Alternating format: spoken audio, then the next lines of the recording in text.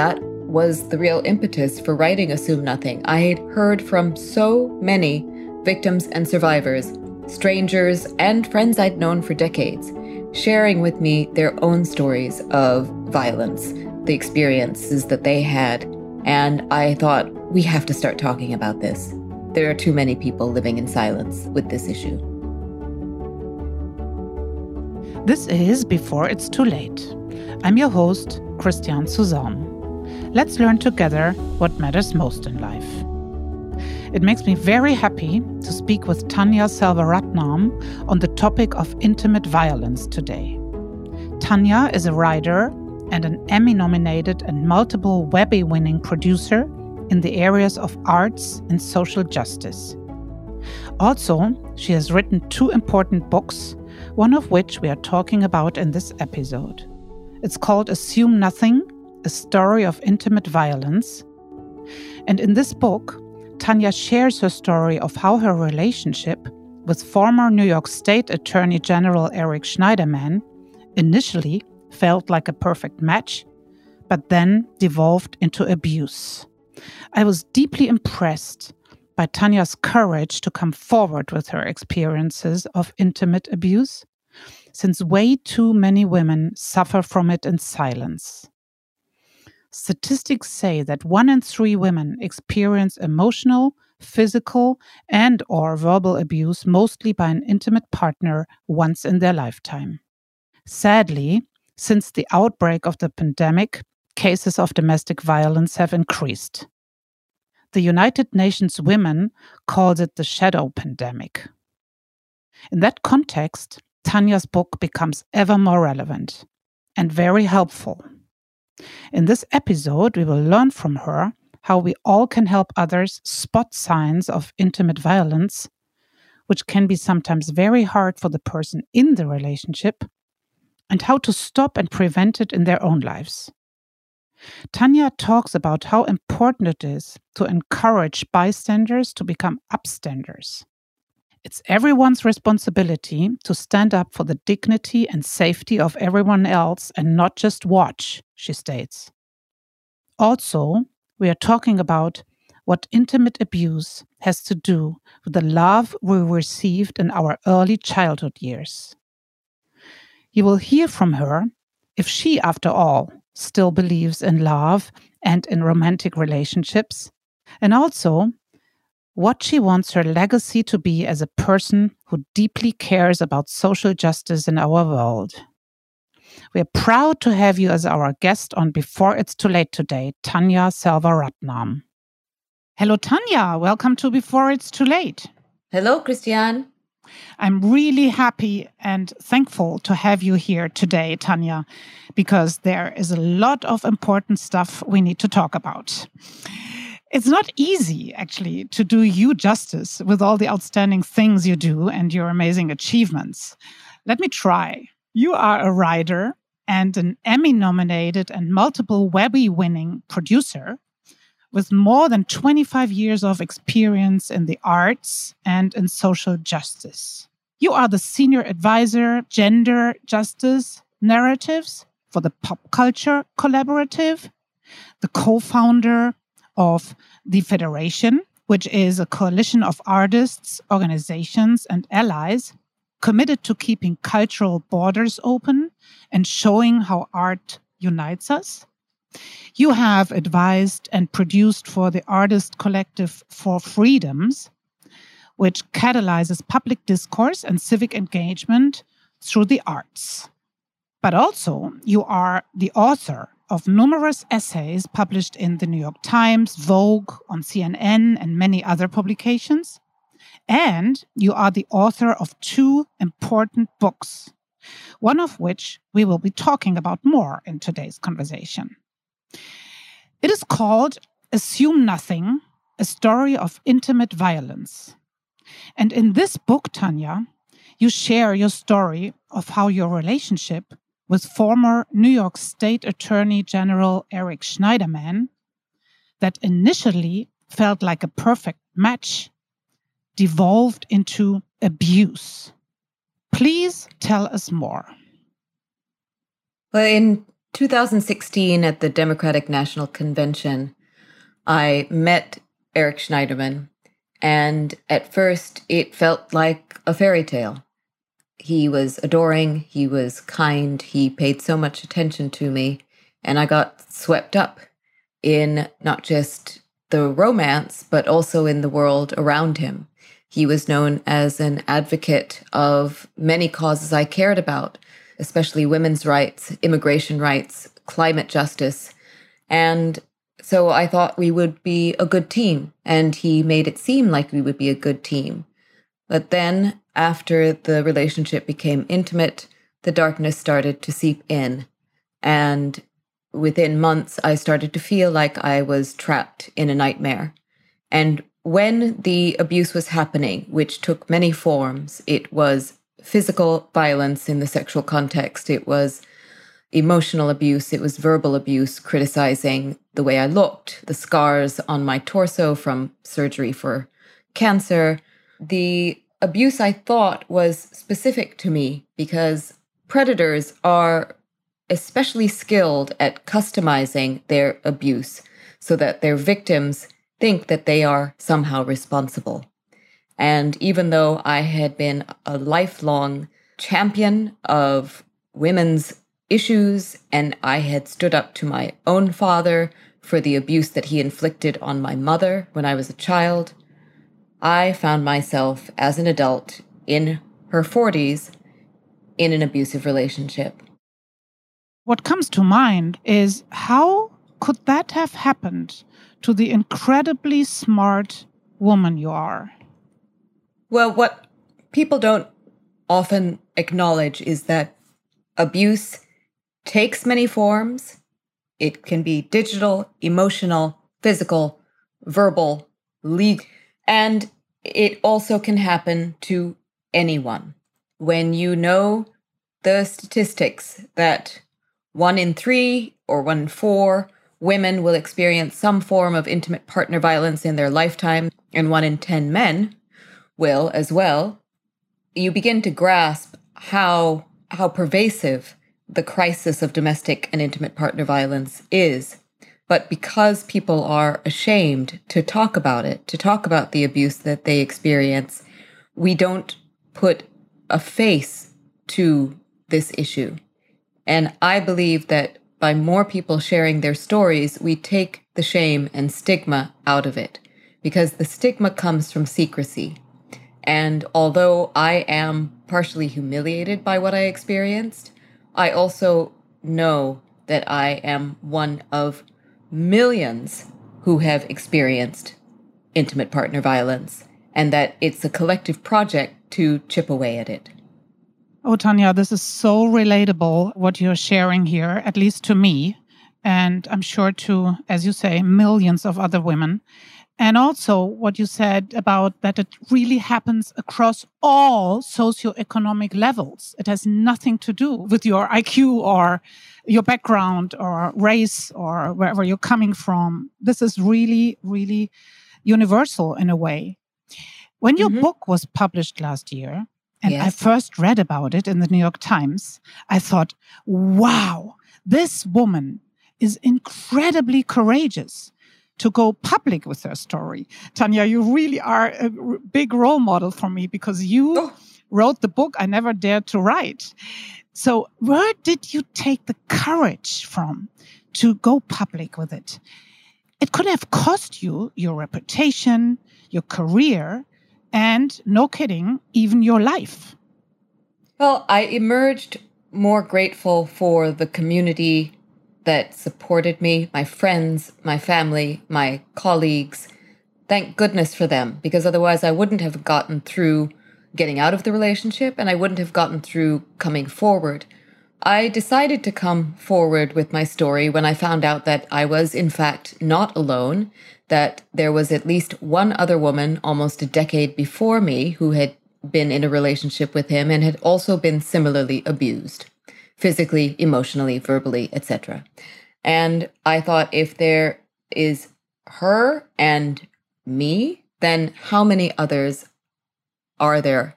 And I decided that I had to come forward to protect other women from being harmed by him. So for me, it was not so much about courage, it was about conscience. I could not have that on my conscience. I wouldn't have been able to live with myself. I wouldn't have been able to look in the mirror. And I also recognized that as I was writing the book, because the issue is so pervasive and rampant, and because we normalize violence from the time that we are born, that the book could hopefully help others spot and stop and prevent intimate partner violence in their own lives and the lives of those around them.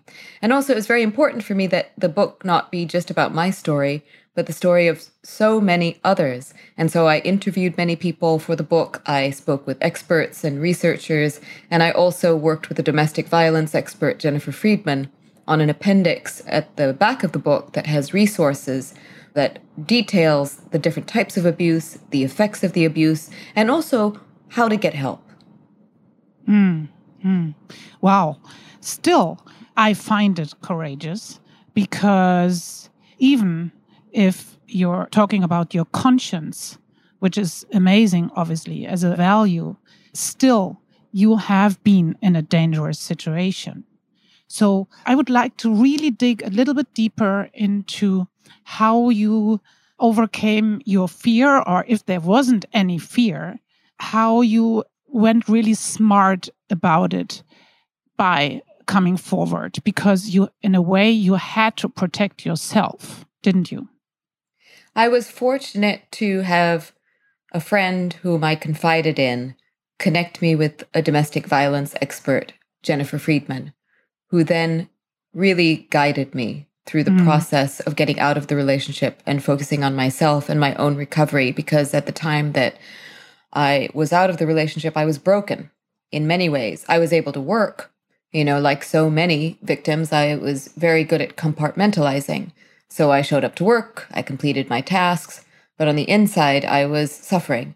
And so she really helped me with my recovery. And then when I was coming forward, that's when I think my producer brain kicked in, because I was strategic about it. I was very quiet about my plans. I was very methodical about it. And I deliberated for a long time before I actually then spoke with David Remnick, the editor of The New Yorker, and shared with him my experience. And then he decided to pursue the story through a reported investigation by Jane Mayer and Ronan Farrow. So I felt like I was in very good hands, and I recognize that I am very lucky to have had that support, both on the emotional and practical level, and then on the journalistic level with The New Yorker. And so part of why I wrote the book is to give people a roadmap for how to protect oneself, and also, if one chooses to come forward, and that is a very personal decision that not everyone can make, but if one chooses to come forward, how to do it. And really, more importantly, how to heal.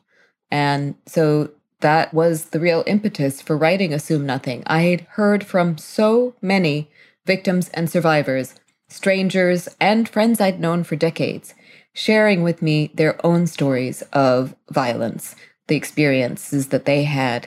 And I thought, we have to start talking about this. There are too many people living in silence with this issue. You are setting a hugely important example here, Tanya, really. And thanks for explaining how you were also strategic about it and how you got help and surrounded yourself with experts who could really protect you and guide you. And this appendix in your book, which I also read, is really an amazing roadmap. So in a way, I thought to myself, even though your story happened before the pandemic, the fact that you published this book now in the midst of the pandemic is really a gift to each and every woman, because even before COVID, as you said earlier, 1 in 3 women experienced physical or sexual violence or emotional violence, mostly by an intimate partner. And now, due to the pandemic, this whole thing has increased dramatically. The United Nations women call it the shadow pandemic. Mm-hmm. So I think your book comes right in time, right? Is there one thing you want to point at out of your appendix, what other women can do? Maybe also women who do not have access like you to journalists, another helpful network. Is there just one single advice from you here to women who are trapped in a situation like that today? What's the first step to do? Well, I actually have a list of advice that I wished I'd been given and that I wanted to give others who are being victimized, and it's in the book. So if it's okay, I'll just read that list. There's not just one thing. There's no one-size-fits-all approach to getting out of an abusive relationship, and it's very important that people connect with an expert who will know what to do and who can customize a safety plan for them. And my advice to the individuals who are experiencing intimate partner violence is document what is happening, include dates and correlate them with supporting material like email exchanges and photos. Tell someone, ideally more than one person, whom you trust not to tell anyone else. Figure out whom you can speak with, who will know what to do. Know that you are not alone and you are not crazy.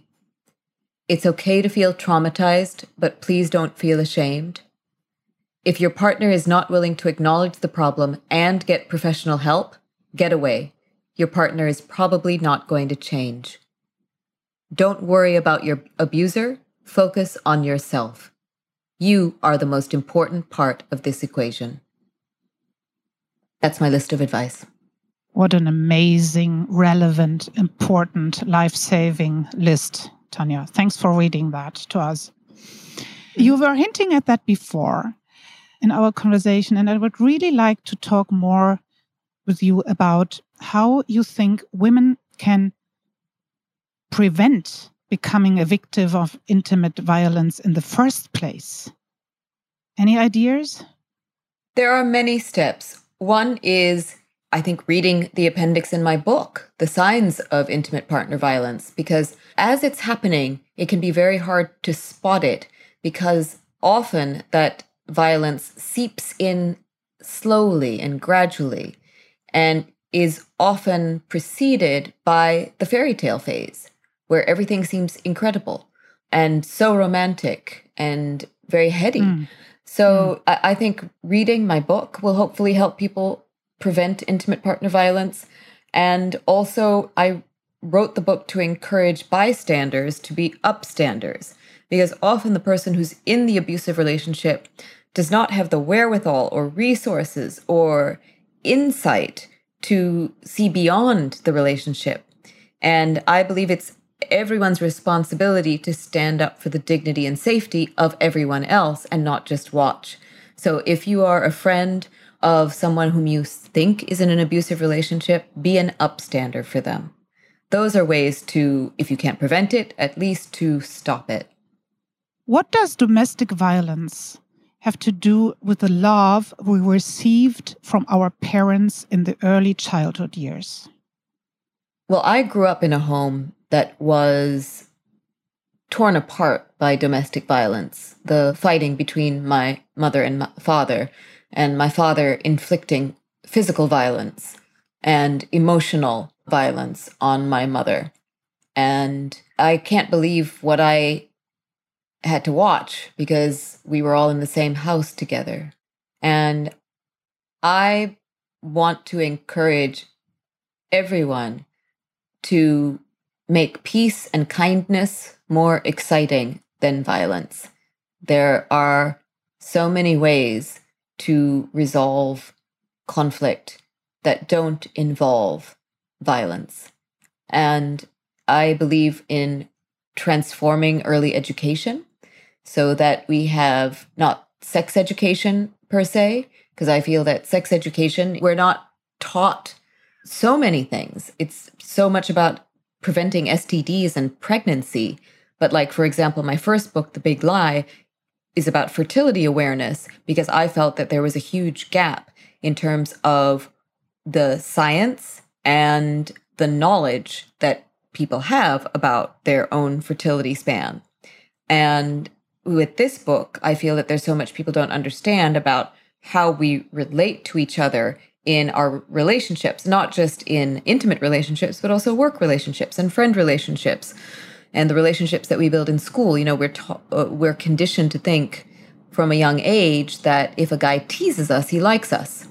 If he punches us, he likes us. And that is a terrible conditioning that we need to unbrainwash out of people. So I think that the education needs to begin from a very young age, and it needs to be about healthy relationships. That's great. So the last question I would have around your book is, can you open up to love again after this traumatic experience? Oh, absolutely. I believe that if you can feel the pain, you can feel the joy. And I recognize that I am fortunate to have had the support that I did. And I am privileged to be able to speak about my experience now, because most people suffer in silence. In terms of, do I believe in love? Absolutely. I love love. I will never stop believing in love. And I feel great love for my friends and my family and colleagues who really got me through. And I believe in intimate love. I just think we have a lot of work to do to help people have healthy relationships. Since especially women's rights are a matter of your heart, what is the most pressing topic on your desk right now? There are too many to mention.